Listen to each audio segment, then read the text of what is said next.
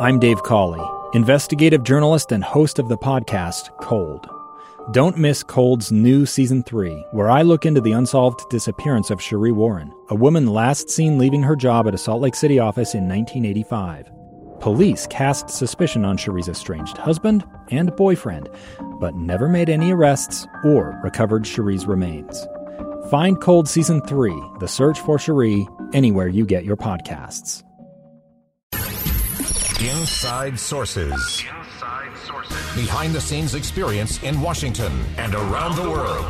Here's the opinion page editor of the Deseret News, Boyd Matheson, on KSL News Radio 102.7 FM and 1160 AM.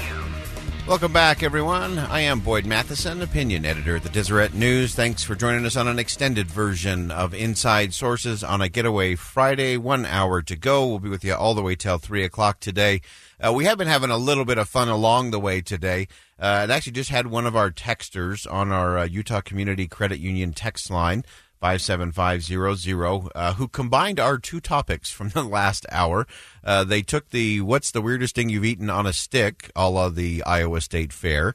And then we were also talking about a lot of gaffes from, political candidates from different parties over the years. And this texter said, I'm sure someone will be eating crow on a stick. So a good one there. Points to that texter today.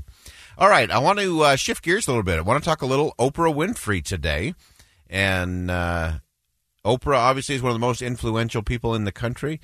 She has a platform that is big and an influence that is vast.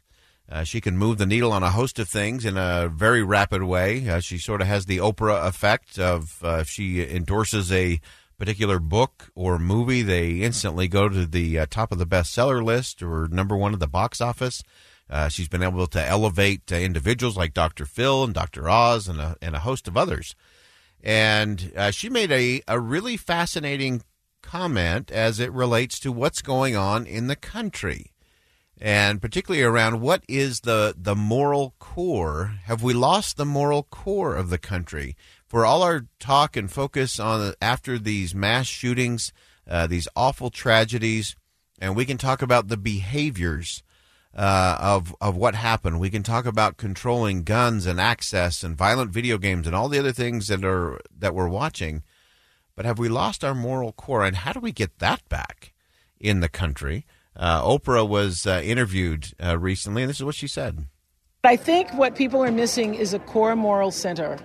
We've lost what the center is. That's why I actually believe storytelling is a form of a new religion, because it's the place where people can gather and be inspired and see themselves and get filled. You know, churches used to do that. The storytelling in the church used to do that. It was a central place you could come to. And there was a core center of values about a way of living and a way of being in the world. So until we can return to that, however that is, in whatever form, we will continue to be lost.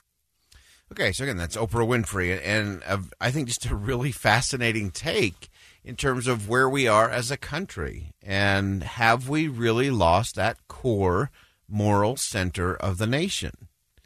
And again, she said churches used to do that. Churches were the central place you could come, and there was a core center of values about a way of living and a way of being in the world. And, she mentions a lot of things not relating to church specific, but to spirituality and coming together around story. We're going to talk about story in our next segment and the power of story, how it does influence our lives, how it does shape the way we think and the way we act and the way we interact with one another in the community. And so there is this just fascinating thing of what are we really focused on? If we've lost the values, if we've lost that moral center, there aren't any laws. There is no legislation that's going to change the behavior in a way that's going to benefit society. And so whether that's in the church pew, in the church bench, in the Sunday school class, in an activity with young people or old people, the discussions that we have around those critical principles and morals and values. Where there's an absence in values, laws are not going to make all the difference in the world. But where those values, where those principles, where those core centerpiece solutions are, if you have that in place, then laws, legislation, good public policy can enhance that, can strengthen it, can create more security in a society. But absent that, that's a tough row to hoe. The founders knew that. The founders said that the Constitution, this form of representative government, was designed for a moral people. And so I find it fascinating that Oprah's saying, hey, we got to get back to morals. How often have you heard that coming from a celebrity in recent days?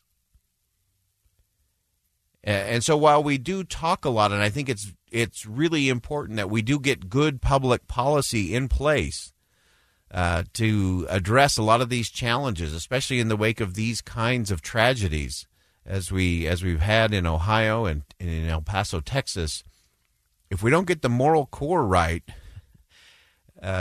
we're really doing a lot of window dressing work, because that is not going to be strong enough to keep the society, the civil society, together. And so I do think that Oprah is right that we've got to have that, and that churches play an important role.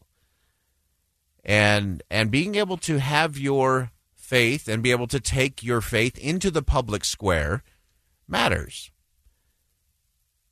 Because there, it's where you're really taking your whole self, your authentic self, into the community. Now, it doesn't mean you're shoving your religion down someone's throat. It doesn't mean we're establishing some sort of state religion. It doesn't have anything to do with that. But if people are no longer able to bring those principles and those values and those character traits into the public square, if those have been banished to your closets and your rooms and your churches, and we can't bring those into the public square or into the workspace, that's where we start to disconnect. And I think that's what Oprah is saying, is, look, we got to get back to that moral core. And I just found it fascinating that she said churches used to do that. That used to be the place you could come and where the core center values about a way of living and a way of being in the world were taught. And they're usually taught in story. And that's what we're going to talk about next. Don't go anywhere. This is Boyd Matheson on KSL News Radio. We'll be right back. 2 years ago, Americans watched in horror as a crisis unfolded at the Kabul airport. She was tear-gassed and beaten. Images of thousands desperate to escape Taliban oppression filled our news feeds. More than 80,000 Afghans made it to America. But the story didn't end there. It was very cold. There was no power, no heat. Who would help our newest neighbors? I'm Andrea Smartin. In Stranger Becomes Neighbor, you'll hear the stories of some remarkable refugees who left their homes and their dreams behind, only to start over from zero. Their only possession was 3 blankets. And you'll meet Americans who stepped up to help them. You want me to come when you deliver your baby. What can one person do in the face of an international disaster decades in the making? That's Stranger Becomes Neighbor. Find us at kslpodcast.com. Follow us on Apple Podcasts or anywhere else you listen.